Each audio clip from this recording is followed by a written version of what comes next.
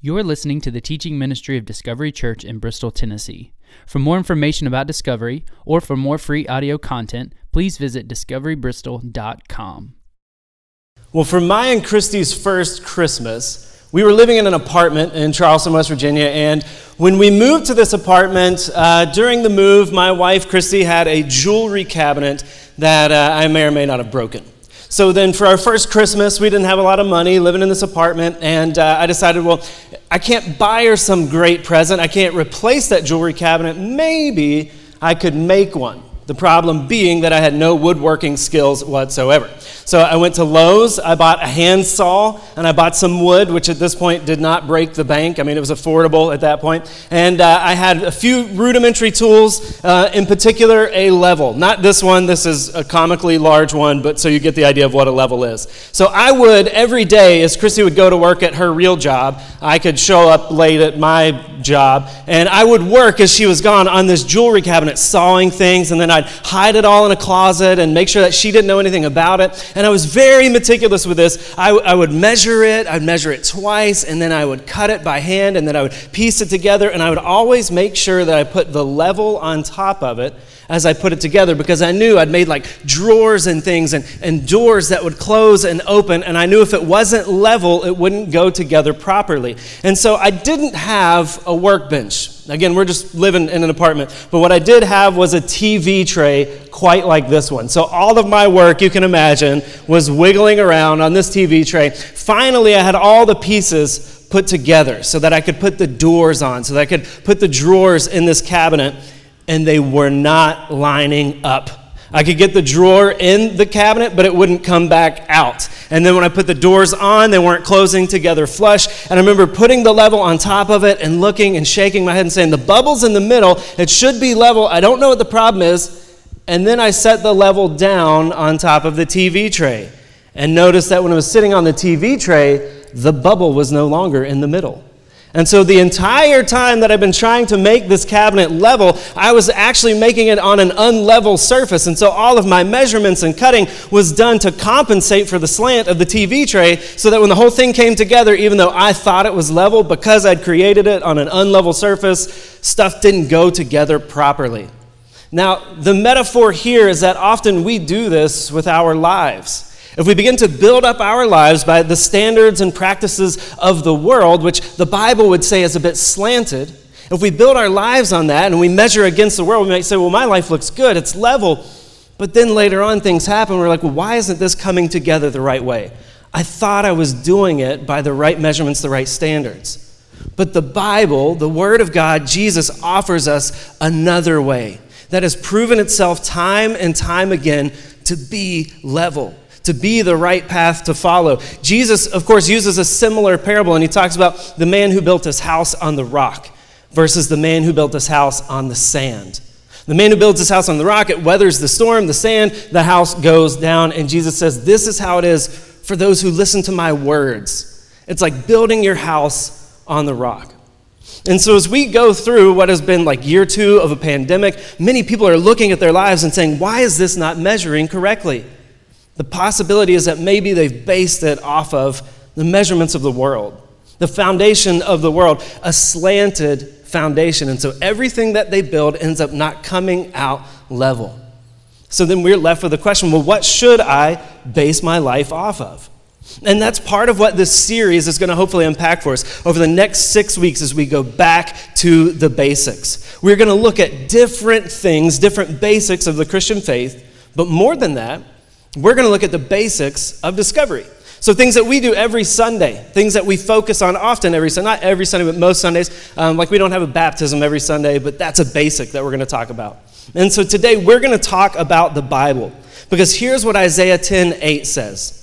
It says, the grass withers, the flowers fade, but the word of our God will stand forever. So as we go back to the basics right now, this week, week 1, we're going to talk about the first basic, which is the Bible, which is Scripture.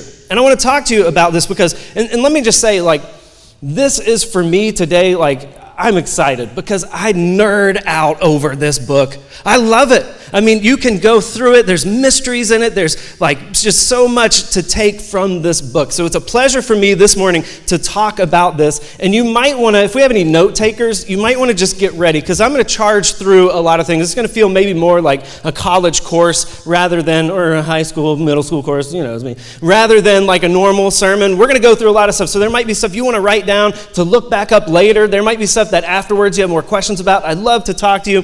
But we're going to talk about the Bible. And the first thing I think we have to do when we talk about the Bible is ask the question, well, how did it get here? How did we get this book? How did it come about? Which is really a huge, interesting story. I think some people hope that like there'd be this idea that like the Bible just fell out of the sky. And it's that kind of miracle. So like we could like, oh, the Bible fell from the sky. So you can trust it. Like it came here miraculously. But the real story of the Bible and its formation is much more simple, is much more realistic, actually. The Bible is a combination, a bunch of different books that have been collected and written by several different authors. They were collected, they were copied, they were memorized, they were passed down throughout history, they were finally compiled, and different church leaders and people decided like, okay, this book, that is the Bible. And over the course of time, like they collected what we now have to us in our language, the Bible, written over the course of thousands of years by several different people, which I think is no less miraculous, maybe more miraculous, than if it had just fallen out of the sky, right? I mean, if it fell from the sky, we'd be like, well, probably a plane dropped it, right? Like somebody used to check the flight logs, or they'd be like, oh, it's aliens. Like, don't even open it. Might be a Jumanji situation. Like, don't mess with that. But the reality is that thousands of years went by, and many, many different authors worked on this book. And yet we can see a consistent story throughout the whole thing. We can see God's consistent hand throughout the entire time. And so the next question we have to ask, beyond of just how did it get here, which I glazed over a lot of that, but is can we trust it? Can we trust this book? Because it's so old, isn't it? I mean, it's so old, does that make it unreliable? Because we live in the technological age, and at this point things like age more than a week. Like we're like, I'm done with that, right? Like my kids have already lost interest in their Christmas presents. And so we get to something like the Bible, and we're like, but it is so old. Can we trust this book? A lot of people make the mistake to think that the Bible was created kind of like the game telephone. Have you ever played that game? You get in a circle around a table with people. Somebody has a secret. They pass the secret to the first person, and then that person whispers a secret to the next person, and bit by bit it gets changed a little bit until you get back to the first person who had the original line, and it's totally different. A lot of times we might make the mistake to think that that is how the Bible came about, but it is not. The Bible was passed down by people who had memorized it. People went to great lengths to translate it into different languages and handwrite it and then check their writing. And so we have to ask this question, though, can we trust it? You might think, like, if you have a newer translation, many people make this mistake, that newer translations like the NIV or the ESV, that's what I usually use, is just a copy, an update from the King James Version, which was translated in 1611. So a lot of people might think like, well, they just read that one and then they put it in different words. That's totally not what happened. Teams of scholars, linguistic experts got together and they went over not the King James Version of the Bible, but the transcripts that we have, the historical records, the oldest ones we have, cross-referencing them along with other translations that have been put into different languages like Latin and all of that, so that we now have a very reliable translation of original texts done by experts who spent their lives learning these languages. In fact, here's an interesting one, is in 1947, a little shepherd boy near the Dead Sea was out exploring some caves that I think we have a picture of. He's up and around these caves, and he went into one of them, and he found in these caves a bunch of clay pots. And in those clay pots were these scrolls. And this little shepherd boy had the foresight to tell some kind of expert, and people came in and they excavated these clay pots, and what they found were old Hebrew texts. And it became known as the Dead Sea Scrolls. And we have pictures of it right here. These were old Hebrew texts that had not been discovered yet. And they found that at this time, so in 1947, at this time, the oldest copies of the Old Testament scriptures that they had were from the 10th century AD. The Dead Sea Scrolls predated that by almost 1,000 years. And so as they looked at this, you had to wonder, like if you heard about this in 1947, before they translated it all, you would have to wonder, be like, well, what if it's wrong? Like, what if we read that and somewhere in there, like, it was all a joke? Or what if we read that and they find out, like, that everything was translated poorly, that we've gotten it all wrong? But experts and scholars pored over these scrolls, and they found that what was translated, the discovery demonstrated the unusual accuracy of the translations of over 1,000-year period, rendering it very reasonable to believe that current Old Testament texts are reliable copies of the original works. This was older than anything we had, older than what we had when they translated the King James Bible, and yet they found the current text very, very reliable. So even though the Bible is old, it has continued to prove itself to be reliable. In fact, it's just had more time, even though it's old, to be disproven, and yet there has been nothing that can majorly disprove the historicity of the Bible.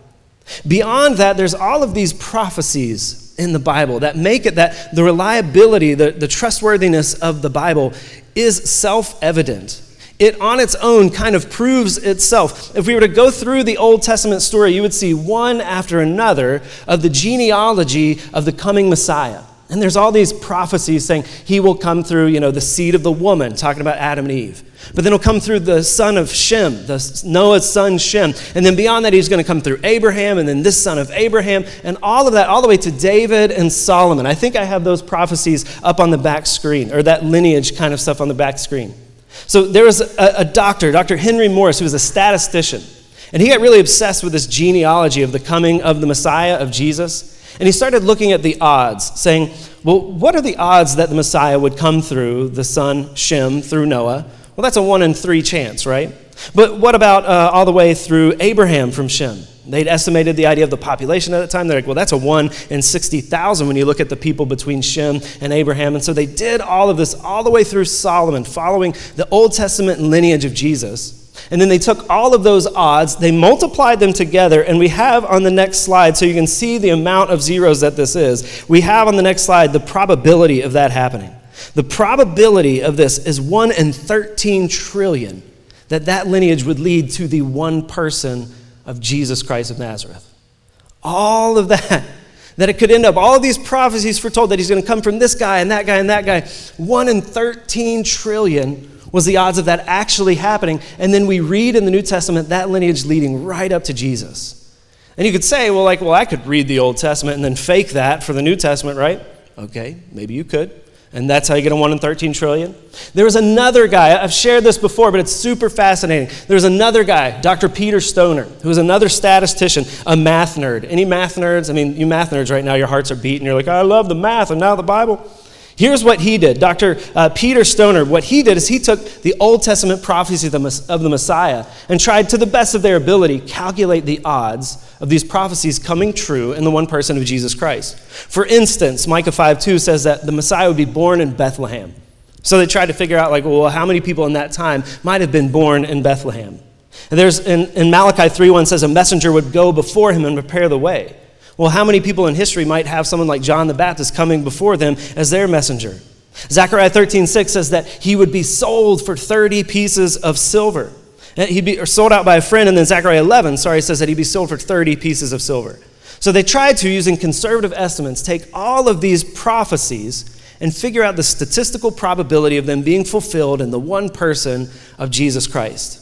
And what he found was, I have this on a slide too, the odds of just 8 of those messianic prophecies being fulfilled by one person is 1 in 10 to the 17th power. That is 1 in 100 quadrillion, which I didn't even know quadrillion was a number.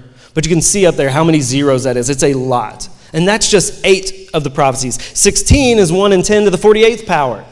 And remember, there's not just 8 or 16 prophecies. There are several. If we look at 48, just 48 of the messianic prophecies, it is 1 in 10 to the 157th power. I don't even think a name for that number exists. That's how huge it is. And yet, there are over 300 Old Testament prophecies that came to fulfillment in the person of Jesus Christ. At this point, We are way beyond the idea that this could be fabricated. Because remember, this book was written over the course of thousands of years by several different people. Just try and get two people to get their story straight on what they did for New Year's Eve, right? They could have been at the same party. You're going to hear two completely different stories. And yet we have over 300 prophecies fulfilled in Jesus Christ. I think at this point we are beyond the realm of could be fabricated, right? Because between the book of Isaiah, when we have many of these prophecies and the birth of Jesus, are thousands of years. I think we've moved now into the realm of the miraculous, of the supernatural. Beyond that, if we want to talk about the idea that the Bible's old, right? Well, the book of Mark, if we look at the New Testament, the book of Mark was written probably 35 to 45 years after the death of Jesus, which is not even a generation. So Mark wrote his gospel, the one we just finished going through, to people that were there when Jesus was alive. And so often we'll have verses like Mark 15, where he says they led him out to crucify him. They compelled a passerby, Simon of Cyrene, who was coming in from the country, the father of Alexander and Rufus, to carry his cross. Now, why would you mention these guys? Well, the reason is because they were probably still alive. And so Mark is saying, go talk to them. If you don't believe me, talk to them about it. Beyond that, we have language. Experts have looked over the language and the type of language used and the dates that it's been recorded as, and they found it to be very consistent. We have archaeology. Never has there been anything discovered that has been able to disprove the Bible. And yet over and over and over again in the Bible, they're finding things, kings, ruins, battles. There was one instance in the book of John chapter 9, verse 6, where Jesus heals a man, tells him to go and wash in the pool of Siloam. He tells them to wash there. The problem was that they had never found any water in this area. They knew where the area was, but there's no water there. So some people would say, well, that means it's made up, right? This isn't real. But then in 2004, all the way up to 2004, they were digging, not looking for this pool. They were trying to build a new sewer.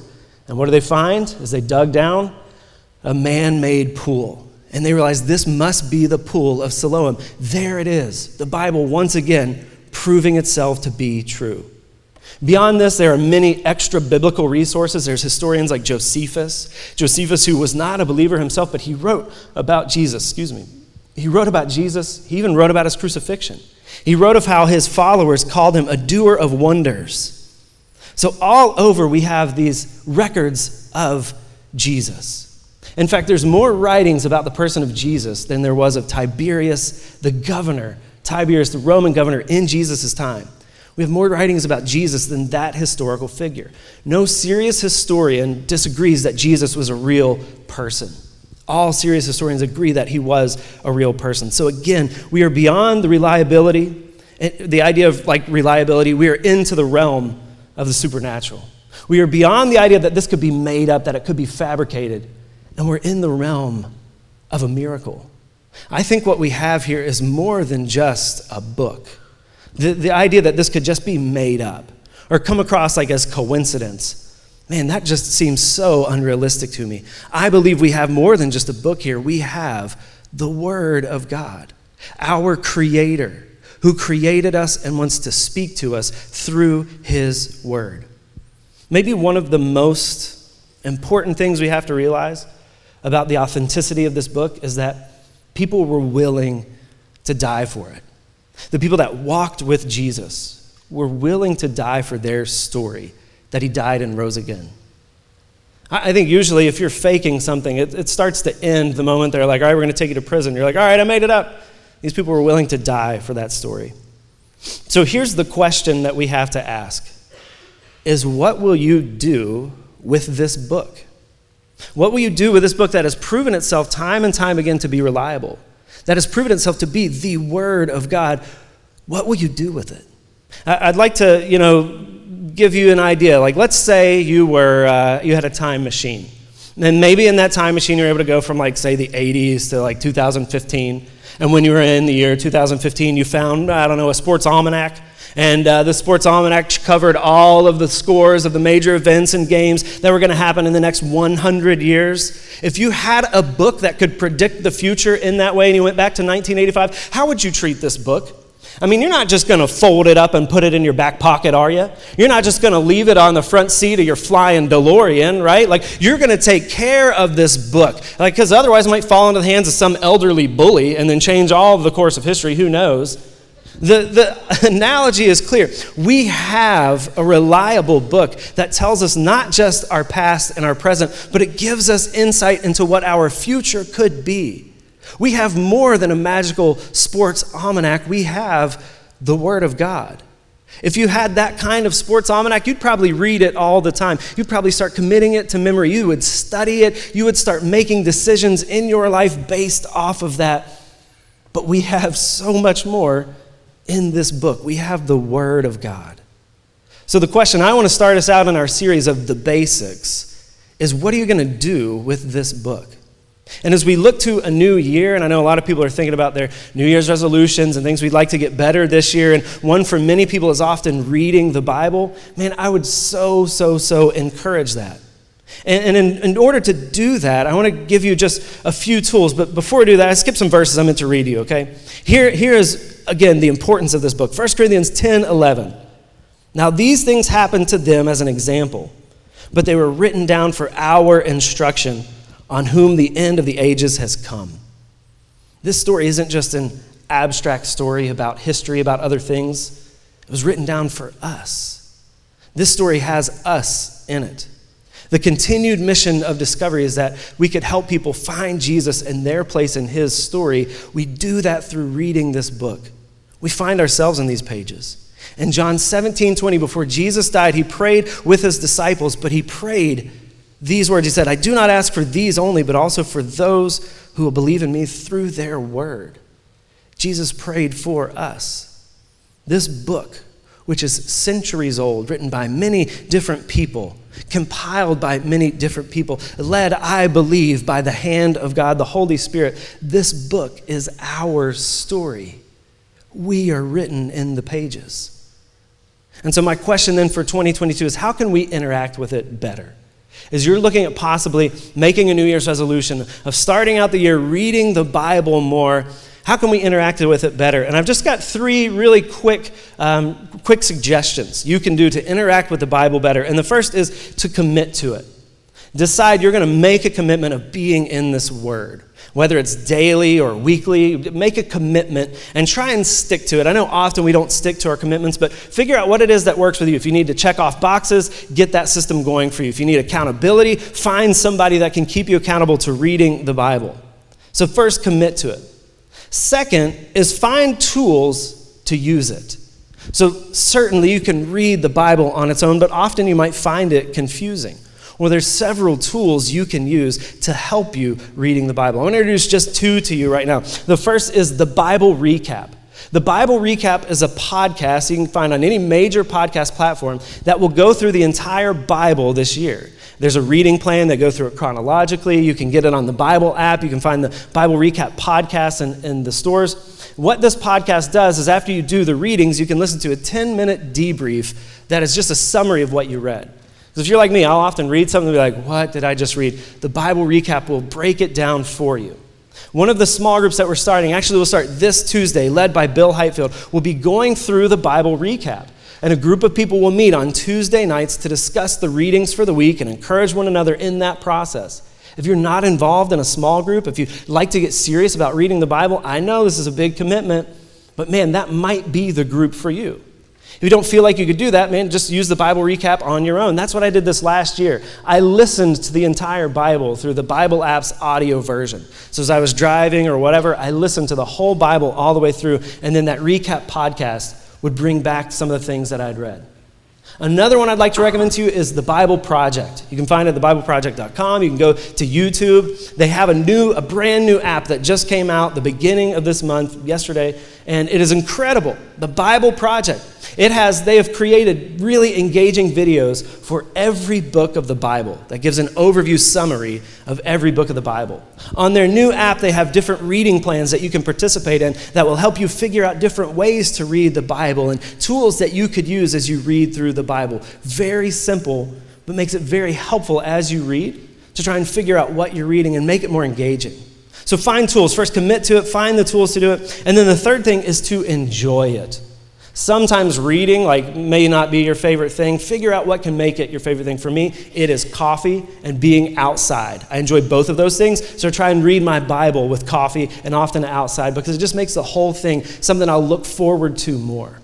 So there's some really easy suggestions. And then just practically, here's 3 if you're taking notes. Here's just 3 things to maybe journal as you read or to ask yourself as you read. The first thing is this: what was the writer trying to communicate to his audience? So as you read a chapter, figure out, well, who's the writer and what were they trying to communicate to the people they were writing to? And that'll give you new insight into the scripture. The second question you can ask is, but what is God trying to communicate to me? So we have a writer writing to a specific audience, but then we also have God speaking to us. That's the second question to ask as you read this is, God, what are you trying to say to me through this? And the third is this: based off of this reading, what changes do I need to make internally? And what changes do I need to make externally?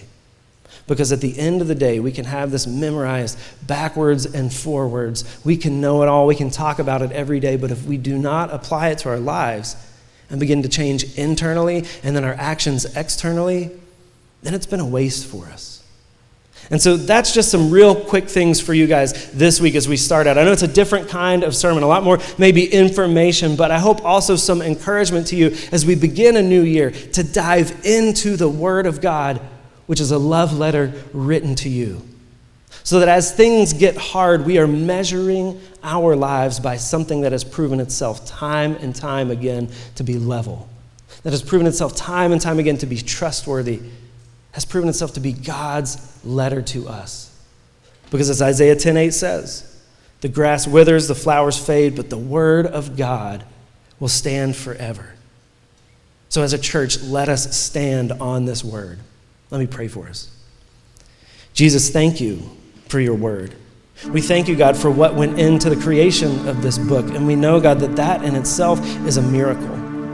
And so, God, I pray that we would not take lightly the gift we have in the Word of God, but instead this year we would dive into it as a church. This year we would hear from you through these words. We would see ourselves in these pages. God, let us be a people, let us be a church that stands on your unchanging word and nothing else. It's in Jesus' name I pray.